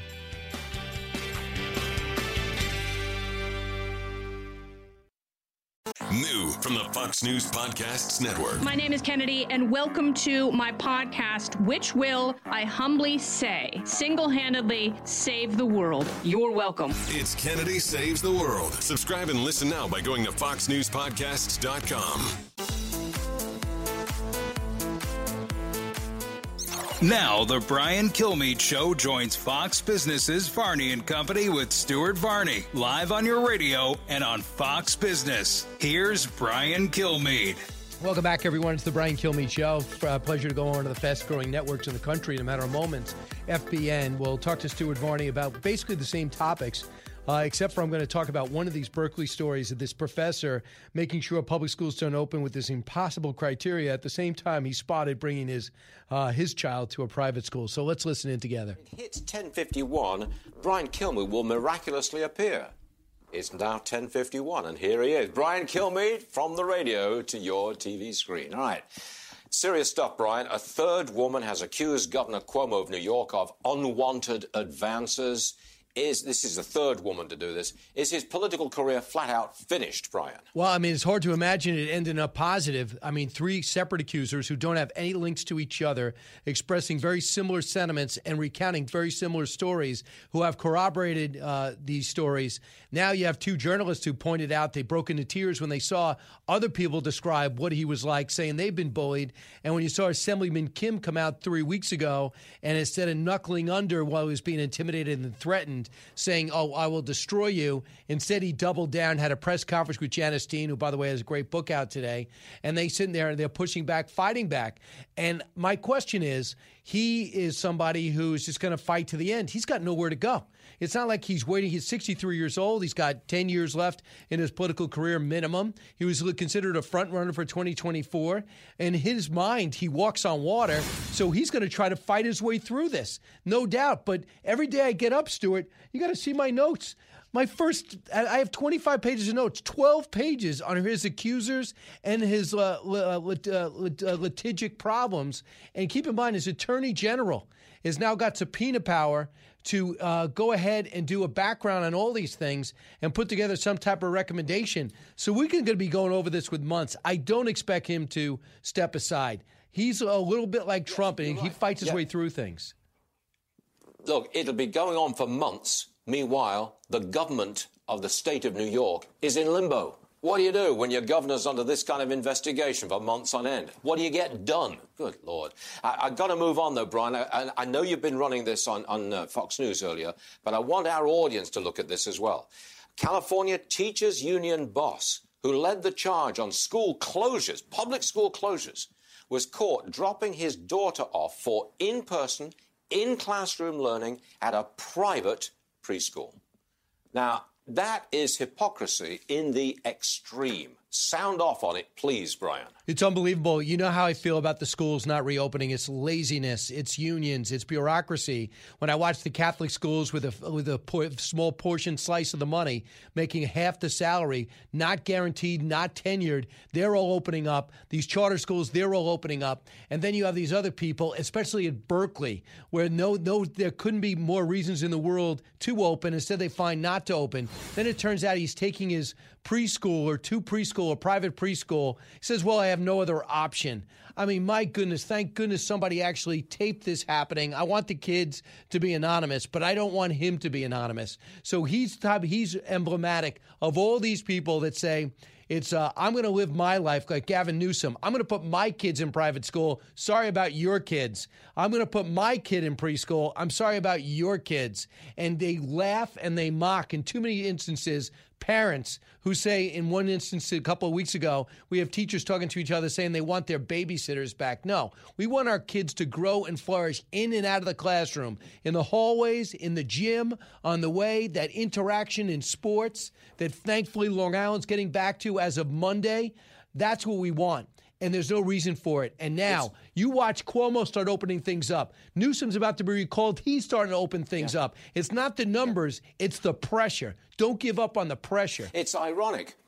But it is ironic, isn't it, that these two huge states, Democrat-run, the Democrat governors are in serious trouble in both. Newsom is going to be recalled, and Cuomo, we don't know how long he's going to last. It is ironic. These Trump haters are now brought low because they mismanage their own states. Last word to you. My final thought is this. The Democrats are coming down on Democrats. It's not conservatives winning over Democrats. Look at his accusers. Look at the people that are asking him, Kathleen Rice, for him to resign. The Democratic mayor of New York City asked him to resign. The Democratic Party is disappointed with Gavin Newsom even more than Orange County, California. That's the problem. When you lose your own party, that's because your politics are so bad you're hurting our lives. When you hurt our lives and hurt our kids, we don't care about politics anymore. They hurt the kids. Out of time, Brian, but thanks as always for being with us. We'll see you again real soon. Go get Big him. hour still to come. I don't think he's fully aware that we're sharing audiences too. We're lending our audience to him, correct? He knows it most of the time. There, he might have forgotten. Eric, listen on WNDB in Daytona Beach. Eric. Hey, Brian, a lot of these things you're bringing up are spot on. Your caller 2 calls ago, he was talking about the temper and the enforcing. And I'm not sure if you're aware of the video of Chris Cuomo out on the street. He was apparently intoxicated because he was slurring and had a drink in his hand, but some young kid thought his name was Fredo, and he called the kid Fredo, and this kid was tiny. And this big bully, Cuomo, is ready to punch this kid in the face on film, and he's just like, hey, how about I take you out back? I grew up in Lodi, New Jersey, around all of this stuff, and it's not impressing anybody. But why is it's great that this is coming to roost, right? But I don't think anything's going to happen to him. I believe in Democrat privilege. For example, we're going to have reparations now. How much is Kamala Harris's family going to pay? I know. Curious. Barack Obama's. Yes. It goes back on his mother's side. So I cannot believe we're doing this. We're going to be writing checks for stuff that happened 200 years ago. As abhorrent as it is, it does nothing but further fracture the country today. It's incredible. Some of this stuff is going on. I would think if one of these issues would be a big deal, but about 12 of them are going on that just make no sense, including canceling Dr. Seuss. Only crazier than canceling Mr. Potato Head. And this is an adult show for the most part. Thanks so much for listening. Go to BrianKilmeade.com. Order any of my books. I personalize them and send them back. They're pro-American. From the Fox News Podcasts Network. I'm Ben Domenech, publisher of The Federalist, and I'm inviting you to join a new conversation with the smartest thinkers out there about the country and where we're going. Subscribe to the Ben Domenech Podcast. Subscribe and listen now by going to foxnewspodcasts.com. From the Fox News radio studios in New York City, giving you opinions and facts with a positive approach. It's Brian Kilmeade. From New York, heard around the country, heard around the world, this is the Brian Kilmeade Show. We're going to be privileged to have with us Governor Susana Martinez of New Mexico, the former governor there, to give us an idea of what's going on at the border. Also, what it's like running a state during a time of crisis from 2008, where she experienced, to now in 2019/20. We're in the middle of 2021. At the bottom of the hour, one of the best anchors ever, great person to co-host with, Elizabeth Hasselbeck will be with us. She's got a brand new book with a great new message. So let's get to, without wasting any other time, let's get to the big three. Now, with the stories you need to know, it's Brian's Big Three. Number 3. There are growing questions about what happened to the unspent funds from the earlier coronavirus relief packages. Politico reports Republicans are insisting Congress should not spend more money when $1 trillion in aid still has not been spent. Most of that money is assigned to programs designed to distribute it over time. It seems dumb, right? But doesn't mean that Washington won't do it. The pandemic rescue plan, $2 trillion, too much. And now we get facts from, of all places, the New York Times that says it's 100% unnecessary because most of these states are flush with cash. States are crying poverty, but it's not the case. We're bringing the latest. Number 2. Do you believe that right now there's a crisis at the border? I think that the answer is no. I think there is a challenge at the border that we are managing. How is this not a crisis? I have explained that quite clearly. It is a crisis, even though he doesn't want to admit it. Crisis at the border. Oops, I mean stressful challenge for the Biden bunch at the border. And guess who they blame for the crisis? Donald Trump. Number 1. Obviously, I'm aware of what's going on with my brother. And obviously, I cannot cover it because he is my brother. CNN has to cover it. They have covered it extensively, and they will continue to do so. Not good times for the Cuomo family. Cuomo's career is cratering, and much more unsavory activities alleged. More allies jump ship. Donors go on hold. Suddenly, the CNN anchor brother thinks he has a lot less to laugh about, and finally weighs in on not weighing in. Let's bring in Governor Susana Martinez, the 31st governor of New Mexico, from 2011 to 2019. Governor, welcome back. Thank you. Thanks for having me. Governor, first off, I imagine you run across Governor Cuomo in your passing because he's been there 3 terms. You were there 2 terms. What was the relationship like? I mean, it seems like this huge ego would be impossible to deal with. Is that the one you dealt with? Is that how you'd characterize him? Well, certainly through the National Governors Association, he was a part of. But no, I didn't actually have any direct contact with him. We would have meetings where he was a part of it. But he is a big personality. I understand that. But I always viewed him when I would see him as kind of aggressive and pushy and kind of a bully. And so, but, you know, I was not affected by that. It didn't affect me in any way. He's just a different kind of governor. All right. I want to fast forward to immigration, something that you dealt with it every day. Right now, there are 78,000 people, up from 36,000 people in January 2020 to cross our border in the southern border.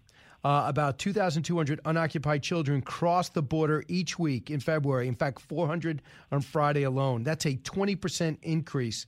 Now that they opened up 2 overflow detention facilities for minors, they're already 97% full. That, to me, is an example of a crisis. Is it a crisis to you?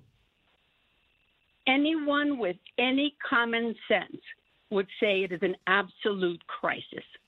When we have those very high numbers, especially with the high numbers of children that are coming across unaccompanied, they're coming alone. They're being taken advantage of. Their families are having to pay for them to come here. What people don't understand is they don't just walk on their own and come across a border. They have to be assisted to be given the track on which they should go and follow to get across the United States. And that takes money. And they have to pay the cartels and the coyotes. And that's an organized crime. They are organized in their criminal activity, and they take advantage of these poor people who are desperate to get to the United States. That's a different take from the new DHS Secretary, Alejandro Mayorkas. Listen to how he described it. Cut 15. The Trump administration expelled children to Mexico. And we are not expelling young children. We are not apprehending a 9-year-old child who's come alone, who's traversed Mexico, whose loving parents had sent that child alone. We're not expelling that 9-year-old child to Mexico when that child's country of origin was Guatemala, Honduras, or El Salvador. Unwind that, if you will. You know, a 9-year-old child, first of all, a loving parent, how can a loving parent send their 9-year-old child unaccompanied through the desert, along with lots of other adults and children to come to the United States? That is so foreign to me. 9 years old. And yes, once they're here, we have to make sure that they're taken well care of. But we also have to make arrangements to get them back to their country of origin. It is impossible for us to take in all these children. And I'm sorry, President Biden is the one who has invited this crisis to the United States. And now it's sort of backpedaling a little bit and saying, well, come, but not yet. Come at a later time because we have to prepare. Words matter. And when he was saying he was going to open those borders, stop building the fence, he is inviting people not just from Mexico or Central America, but from all over the world. I've seen it. I lived in El Paso, Texas, just a few minutes from the border. I was a prosecutor for 25 years on the border. I was a governor of a border state. I know what this means. And so when you keep inviting, they're going to keep coming, and eventually they're going to get within the United States, and we're going to lose track of everyone. That 9-year-old child should never have left home.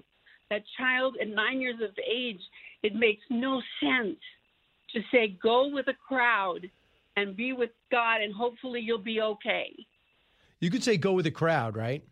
Or you could say go with one person who has promised to escort that person across the border. Who are the types of people that escort children across the border? You know, it is my experience, and that of the United States Attorney's Office as well, when I was a prosecutor. There are people who are part of the cartel. They are organized crime. They charge families in order to get this child across. They continue to charge that family once they get the child across here. Why? Because they have a leverage. The leverage is, I've got your kid, and you don't have your child in Mexico. And so money keeps having to be paid to the coyotes for this child to be placed somewhere else in the United States, or they just leave them if they become too tired, if they can't make the trip. They just dump those kids out in the middle of the desert. I can't tell you how many times we have heard of stories where kids and adults are left behind because there's not enough water, they're tired, they're exhausted, and they're left to die. And that's what happens. And these coyotes don't care. See, everyone said, well, what? Of course, a 9-year-old kid, he's innocent. He's probably, he or she must be great. And they're going to have all the potential of an American kid. But, Governor, if you're president or a governor or senator, you have a responsibility to your country. That's not being anti-Hispanic, not being anti-immigrant. To me, it's being... Yeah, so what do we say to people that want to marginalize you for saying, well, for kids can't stay, they got to go back because it's other kids going to come flooding across. We can't digest whole other countries. We can't digest all of the countries when we have, I mean, you're piling one thing on top of another on top of another. We have a pandemic, number one. We have our economies all around that are being affected by that. We have vaccines that are going out to people at the same time. We're trying to protect Americans at the same time. I just can't imagine that, of course, we have our hearts break for that 9-year-old. But that 9-year-old isn't going to get anywhere when they're handed over to a group of men who are bringing these kiddos across, and they become part of sex slaves. Sex trafficking takes over in the United States by kids from Mexico. I am an American of Mexican descent, and I said from the very beginning that when President Biden started to talk about the border and opening the borders, that was going to be his biggest mistake, that he's going to have to walk back very quickly because there is no ability to absorb this during a pandemic and all the costs it is taking in the lives of the American people. I understand compassion. We want to help, but this is not the way to do it. Understood. And here's the voice of a Honduran migrant, January 18th, cut 16. I'm here today because I'm dreaming to get to the U.S. What I want for my people, I just want patience and pace that we can get to the U.S. because they're having a new president. Where's Biden? He's going to help all of us. He's given us 100 days to get to the U.S. Do you believe that? 100 days to get to the U.S. because he says 100-day pause on all deportations. That's how it's being interpreted. And absolutely. I mean, words matter, and that's exactly the way they're taking it, and that's the way it's being advertised in their countries. The coyotes themselves are actually advertising and going around in a car with megaphones and using those megaphones to say, this is what is promised. We can get you across the border. You need to hurry up and pack your things. This is what's going to cost. They have flyers that are being distributed in those Central American countries to encourage people to gather with the coyotes to cross them over to the United States.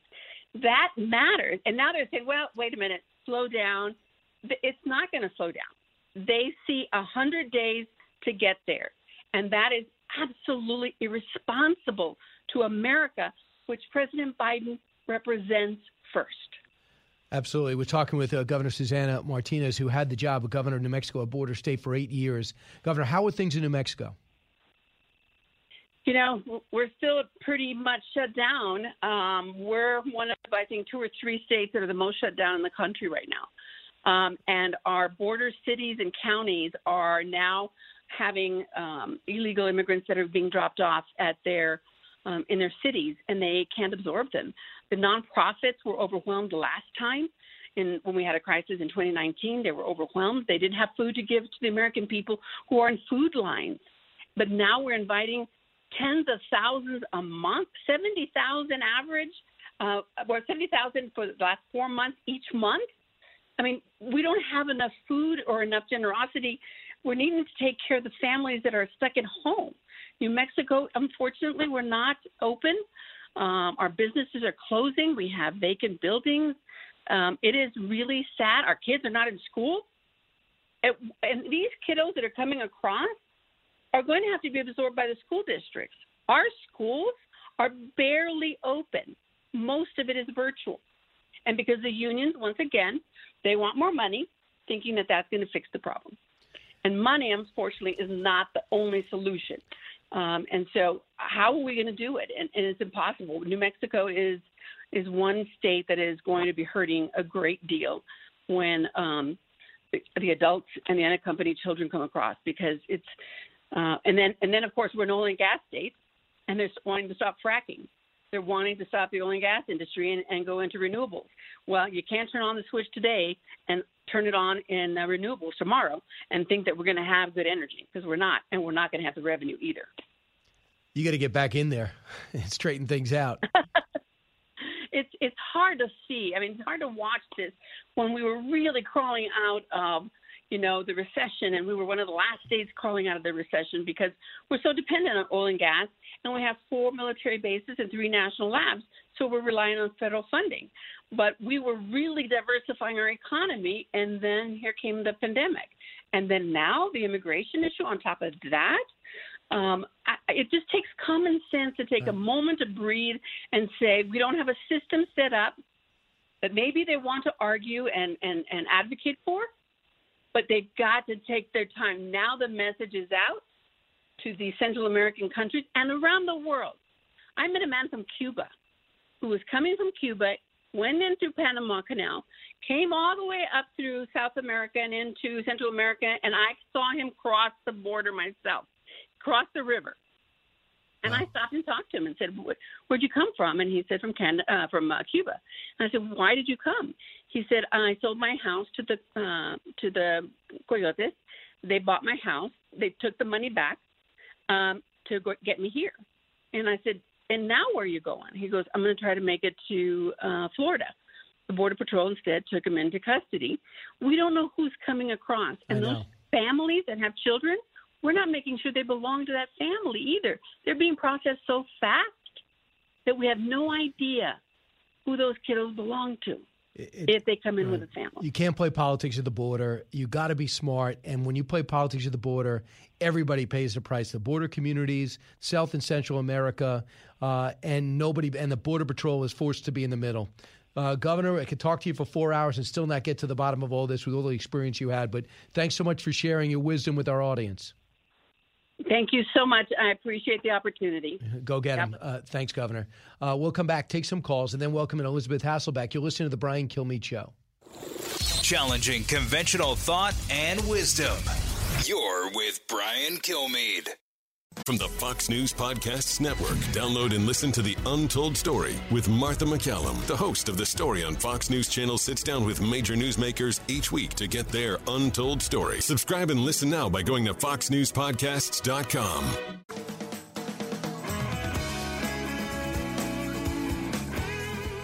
From his mouth to your ears, it's Brian Kilmeade.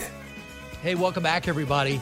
You know, the late night shows are on, even though they're not humorous. They're basically political shows. I feel bad for guys like Jimmy Fallon who aren't political and have to be, I guess, to try to keep up. And he's not really right or left. I guess he was friends with Mitt Romney, so I don't know how he could be that far left when he comes and visits him and they have a good time. So what was they saying? Allison, you found this last night. Is he still in his house or is he in studio? It looks like it's his house or it's a studio that looks like a house. I understand. So this is what? Set this up for me. Basically, Jimmy Fallon and John Legend, but you won't hear him in this clip. They do a little parody of that it's still March and what it's like living through the pandemic. Do you mean like the life that never ends? Every day's the same? A little bit. Okay. March again. It's another morning. Every day like the one before. March again, and it's been a full year of waking up to say, I'm bored, indoors. I'm bored, indoors. There goes my neighbor with his dog like always. Was just a puppy, now full grown. Every single day on Zoom, when it's over, time to move to this next part of my couch. Good evening, Jimmy. Hi, Netflix. We've got so many wonderful stories for you to watch. An alcohol watch. It's pretty funny. It's actually pretty good, yeah. Other than the abrupt ending, which is my apologies. You know, the thing is, I actually think that would have been better in retrospect. Are we live? We are live. That would have been retrospect for Elizabeth Hasselbeck's bump in. Because Elizabeth is coming out talking about in a pandemic how to keep your kids active and everything with her brand new book. Maybe we can have a redo. Is there a second verse? There actually is. It goes on. There is. Like, we can pull some more. All right. Bill, listen to WABC in New Jersey. Hey, Bill. Yeah, hi, Brian. Love the show. I just want to comment on your last interview regarding the immigration issues. And reading these articles about a lot of illegal immigrants being dropped off in Yuma, Arizona, and so forth, my opinion is, one, first of all, are they being quarantined for 14 days? Nope. And two, what we should be doing is providing buses outside of the catch and release facilities and taking them to the city hall steps of all the sanctuary cities. Yes. That's where they should be dropped off. That would be interesting, wouldn't it? But I don't want the kids to be pawns. They're probably great kids. We just can't raise everybody's kids when we have so many kids in America in need, especially in the pandemic. It's just logical. There's nothing wrong with treating American kids with priority. Why is that a big deal? With Fox News Podcasts Plus, you can enjoy all your favorite Fox News podcasts without commercials. Subscribe now at foxnewspodcasts.com.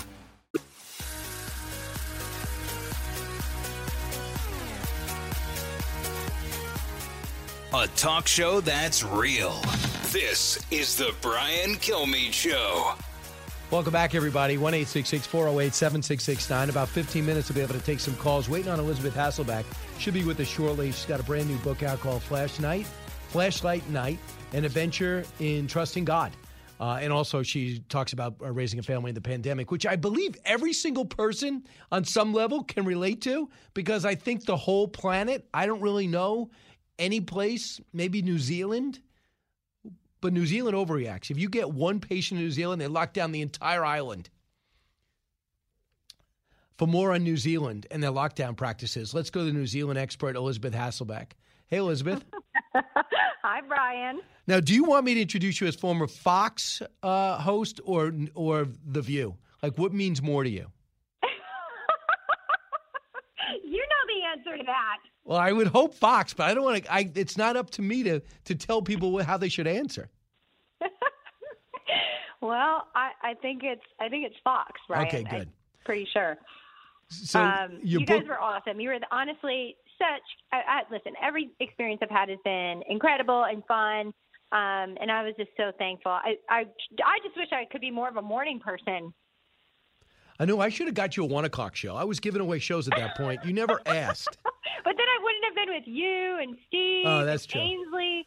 I mean, our entire crew was awesome. I had so much fun. You all were the best to me. And I still have fun seeing you every morning. So. And it was not easy. You know, Allison, right? It was not easy dealing with Elizabeth. How many times would I come into radio just complaining because she was so hard to deal with? And I think selfish. Oh, my. Nonstop, Elizabeth, right? Brian's been blessed with two of the most just generous and largest hearted co-hosts with you and Ainsley in the world. Oh my gosh. Right, I'm being sarcastic. Ainsley, gosh, what a dream. She's just walking sunshine. Y'all do such a fantastic job during hard times. So my hats are off to you. And if anyone out there is ever wondering exactly how hard Brian Kilmeade works and cranks all day, I am here to say he's one of the most hardworking, family-centered guys out there. And it was a privilege to be able to work next to and run next to someone like you, like Steve, like Ainsley, who work but don't make everyone around you pay for it. You just really make their days better. So it was a privilege to do that with all of you. Well, we are right back at you, but I knew you weren't going to stop working. You just wanted to fit family first. You went down. I won't tell you exact address. You don't want to give you exact address, but you moved to Nashville, and you have this balance of life. Your husband's still doing great on ESPN. Your kids are all thriving, and you have a book out now called Flashlight Night, An Adventure in Trusting God. Tell us about this, Elizabeth. Okay, well, we're in a season of worry and what feels like a rise in anxiety that is real, okay? So, we know that kids are worrying. We know parents are worrying. We know anxiety rates are skyrocketing. And leading up to 2020, which was, if anything, felt like an unanswered prayer, I'm pretty sure the last year, when I think Easter, we're coming up to Easter now, felt like unknown, uncertain, and unanswered. It was the last year. And so we had this process in our house of just kind of working out our prayers on this chalk wall. I had a friend, young friend named Caroline, who showed me her prayer wall. And we made ours chalk. We saw hers. I felt so inspired. I'm like, we're going to do this in a way that works for our family. We made a chalk wall. And then we needed a little extra credit, Brian. So when we were asking the kids to pray about big things and put their fears up on a wall, just get it out so they weren't worrying alone, fearing alone, hoping alone, and they weren't carrying this backpack full of stress around on their own, we all decided to get it out and let it out on this wall. And then we took a flashlight, shut the light off in the room. We had this chalk wall, and we would shine our light on the things that we felt we could see answers in when we were praying. We could see God answering. And then we would get honest with God and shut our flashlights off. And it felt a little sassy at first, but it was honest. And we have a God who wants us to be honest. So we shut our flashlight off and say, you know what, I don't see you working on this, God. I don't see the answer to this. This still feels dark. Mm-hmm. I still haven't seen my parents. My friend didn't make it. We were praying someone had another birthday. Our cousin just got injured. All those things, flashlight off. Don't see the answer yet, but we're not going to give up on trusting in who you are, that you care about us, that you're working on it, and that one day we'll see it all. Even though we can't right now, we're still going to trust in the dark. And so that was just where Flashlight Night came from, and it's a story of two little kids getting out their stress on a wall, getting out their worries on the wall, and really getting honest with God with a flashlight night where we get grateful, we shine our light on the things we see, and we get hopeful even when we cannot see. And so Flashlight Night is where you get honest and adventurous with prayer. And so it's been a fun thing to see. The inside of the book is actually a chalk wall for kids to write on because that's way more fun. And it's just been a nice way to kind of process stress and worry in a season that I think we all kind of felt like, how do we articulate this to our kids well enough so they're not carrying this stuff alone? And I just think that it's so apropos because one of the big stresses is school. Not so much the homework. That used to be a stress. Not so much getting along with friends. That used to be a stress. Not so much the bus ride. Should I go to private or public school? No, the kids actually want to go to school. And now we have this depression and suicide rate going up and this disassociation and now unions getting in the way of public schools and politicians. And the kids are paying the price. And the suicide rate is going through the roof. So you have to find a way to deal with this. And for many parents, we're making it up as we go along anyway. No handbook for this. Right. But now in a pandemic, I'm not going to break out my manual from 1918 and think, how did they handle it? It's a totally different world right now. Also, parents listening, you try to get your kids off the laptop, off the iPad, off the iPhone. Now we're telling them to put it on. So it's counterintuitive. So many Everything challenges through this time, Elizabeth. Everything is, Brian. And you know what? First of all, I saw the special interview that you did with that father from Chicago. And when I heard those statistics, it gutted me. It gutted me for the kids out there. It gutted me for the parents out there, because we are designed to be together. We're actually made for unity. We are created by God for unity and togetherness and that with feeling. And these kids have been without. And so I really believe that, you know, the time in this book, this is supposed to be out way before. And the timing of it, I think God just knew, because all these little kids who are walking through this process have a parent who's going through it with them.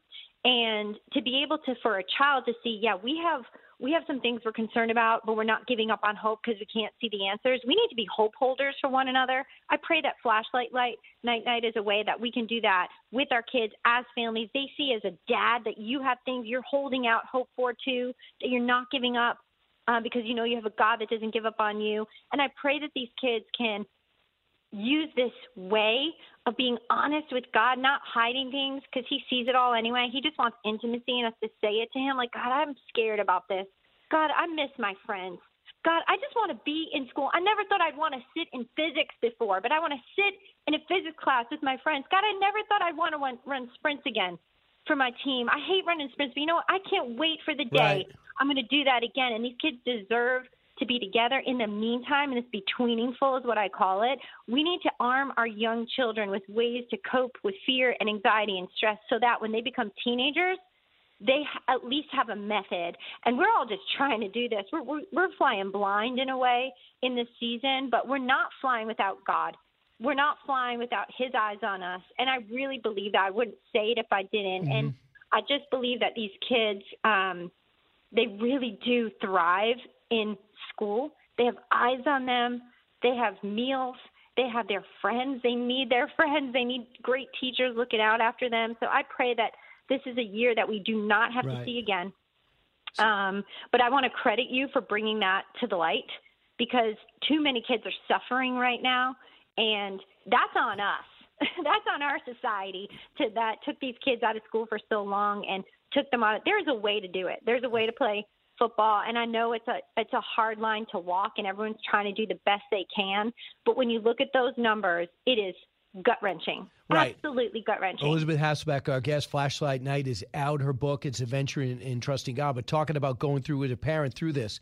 So there's a way not to, by the way, Elizabeth was Division I softball player in college, and her husband, a professional quarterback, great quarterback through college. That's where you guys met, and then over with the Giants and Redskins, and now and Eagles too, or no? Eagles, Cardinals. Cardinals too. So, and that was an elite commentator with ESPN. It's a lot of he lasted a long time because he's so smart. And you were explaining to me, because he would not. He can pick up defenses right away. So that's why he was so useful. You need to know your season's not going to fall apart because your quarterback went down. So, Elizabeth, there's a way to make sure your kids doesn't get cut. And this is the best analogy I have, because sports usually works for this. And that's not let them try out for the team. And I feel as though these public schools have said, I have a good way for these kids not to be in harm's way. I'm not going to put them in. I'm not going to let them try out for the team, not just in sports, but school. But there's a downside to that. They don't have the experience of life, of friends, of failure, of success, of coming off the bench, being on the bench, starting in a lineup. That means going to school, in the hallways, the people you meet at your locker, in the gym. Instead, for almost a complete year, people listening to us right now have not had their kids in normal school. And that is not acceptable, because you're never going to get these formative years back. And private schools have done it because they're not going to get tuition if they don't. Catholic schools have done it because they wouldn't be able to exist if they didn't. Public schools get paid anyway. That's the point, isn't it? Well, there seems to be a motivation one way or the other. And listen, Brian, anytime fear is a motivating factor, we know who the author of fear is. Okay, so I'm going to take it to a place where, and if anybody's listening, like, I do believe we are coming to the end of this. And I like to listen, even if I've had a hard race, I'm going to try to get myself through the end of that finish line, sprinting hard. Like, I believe that God wants us to finish strong as we can where we are, as weak as we feel in this time. I pray that this is a season that we can finish in hope. And I also believe, listen, I think every parent out there feels sick about not from COVID, I pray, but we all feel sick that this has happened to this year of education for all the children that have faced either a season of quarantine, a year of quarantine, almost a year of quarantine, online learning, remote learning. I think we know that is we're doing the best we can, but that there's better for them. I believe that we have a God who multiplies minutes. I believe that we have a God who's going to take care of these kids, and he's building in them something. It might be named resilience, and it might be named fortitude. Whatever they are discovering in this season, God is going to multiply, and he's going to use it well for them. He always uses a season of struggle to make us stronger. And so I want any parent out there who's listening, this has been hard for our kids. It's been hard as parents, but I believe that God will restore what has been lost this year. It doesn't mean it hasn't been lost. It's been lost. But I can't keep up with you in God analogies and parables. What else? Excerpts. But Elizabeth, I'll give you this. Doesn't God help people that help themselves? And there's a big push. For one thing, in reference to the Chicago story, this father came on to talk about his son, who was so disheartened because he's a quarterback of the football team. He had something like 12 opportunities to go to college to play Division II or Division III as a quarterback. But he could not get on the field. He could not get in the classroom. He wasn't seeing his friends, and he killed himself. And they noticed how many people through his town, and when this tragedy hit him, he realized he's got to go out and go to bat, not to get kids, not to get quarterbacks behind center, but to get kids back to normalcy. Mm-hmm. And a lot of people are said, if you don't like what your school district is doing, get on the school board. That's taking action. You go out there and you let them know this is not okay. I know that you're a Democrat or Republican. Nothing to do with it. You have to go take action, because when it comes to kids, there are no parties. I don't care who wins. If you're going to hurt my kid, it is game over. And these public school officials have hurt kids because they didn't hustle. They didn't try. And the reason why I know it is because I've seen the stuff I've seen the plexiglass around the desks. I've seen the separation in the halls. I've seen the arrows on the floors. I've seen the schools that did it. And they weren't the rich schools. They were the principals and superintendents that cared enough to try. Wow, that's a powerful statement. I think sometimes facing fear means moving forward in a different way, and I think we saw the schools that could, and we saw the schools that would, and there's a big difference. We know that there's a could in every situation almost, right? And the schools that would for our children, hats off to you. If you're a teacher who's been desiring to teach your kids, and listen, there are teachers out there who are desperate to be in the classroom because they know they might be the only eyes on a child that day that seem to care if they're okay. That's where it guts me. These children need to be in school. It is the best thing for them. You know, Grace and I went to Haiti about 2 years ago, and in the midst then of rioting, pandemics, disease, you know what they didn't give up on? Education for their children. Exactly. When they could, they would. So this nation needs to be I would do that for you, and I will do it for you. And I pray that every educator and every school board member and every principal of every school, listen, if you've done it and given it a try, I am beyond grateful because our children need it. If you didn't, I pray that you can just fix it and not do that same thing ever again, and make it better for these kids. I can be recklessly optimistic about things, but I also, when I heard your story and your coverage of what is going on with these young children, if we need any more evidence after that where these kids belong and where they thrive, there's a problem. We got to get this woman a talk show. Elizabeth Hasselbeck, congratulations on your book, Flashlight Night, and a venture in trusting God. Yes. You're the best. All right. Thank you, Elizabeth. Congratulations. I hope to see you soon in person. Back in a moment. Educating, entertaining, enlightening. You're with Brian Kilmeade. A radio show like no other. It's Brian Kilmeade. Hey, welcome back. Just to wrap things up, a lot of the craziness out there is anti-Americanism. One crazy thing we did, Miss Biscuit Potato Head a little bit last week, did a lot on television, but now this Dr. Seuss. Dr. Seuss, who rhymes with nonsensical characters, who likes to teach people to read. This is Read Across America Day, and traditionally that's been a time for presidents to kick it off, always with Dr. Seuss books, because this is his birthday, March 2nd, but now they're not doing it. And because evidently there was some characters that referenced that might have had some not pro-2021 politically correct references, so they've banned, evidently the publishers pulled about 6 or 7 books. That's not unusual. Publishers are pulling books like crazy now. This is what Barack Obama said about Dr. Seuss way back in 2016. So he's got to feel really bad about this. His whimsical wordplay and curious characters inspire children to dream big and remind readers of all ages that a person's a person no matter how small. Wow. What was Barack Obama thinking? Shouldn't he give America a big apology? In 2000, the next year, he writes, proclamation. He described Dr. Seuss as one of America's most revered wordsmiths. Wow. He's got to regret that. No, or he doesn't regret it. We've become so politically correct that people are out of their freaking minds. Trump said that, must have been funny, I must have missed this. He urged Americans to always remember the still vibrant words of Dr. Seuss, quote, from Donald Trump in 2018. You have brains in your head. You have feet in your shoes. You can steer yourself any direction you choose. Now, does that sound poisonous to kids? But it does to a Virginia school district, and it does to a group called the Southern Poverty Law Center, who sponsor Learning for Justice, a liberal education advocacy group. They have made sure, through a study, that Dr. Seuss books aren't out there. They claim the characters are all about white people. Unbelievable. But true. People got to start fighting back against this. If you think it's just celebrities or high-profile authors, you're crazy. They're coming after all of us until people start saying enough. Brian Kilmeade Show. Go to BrianKilmeade.com, order an AMI books. You show them then.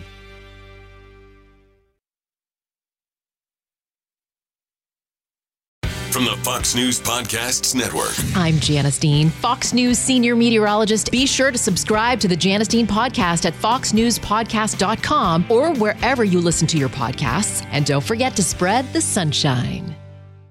Listen to the show ad-free on Fox News Podcast Plus, on Apple Podcast, Amazon Music with your Prime membership, or subscribe wherever you get your podcasts.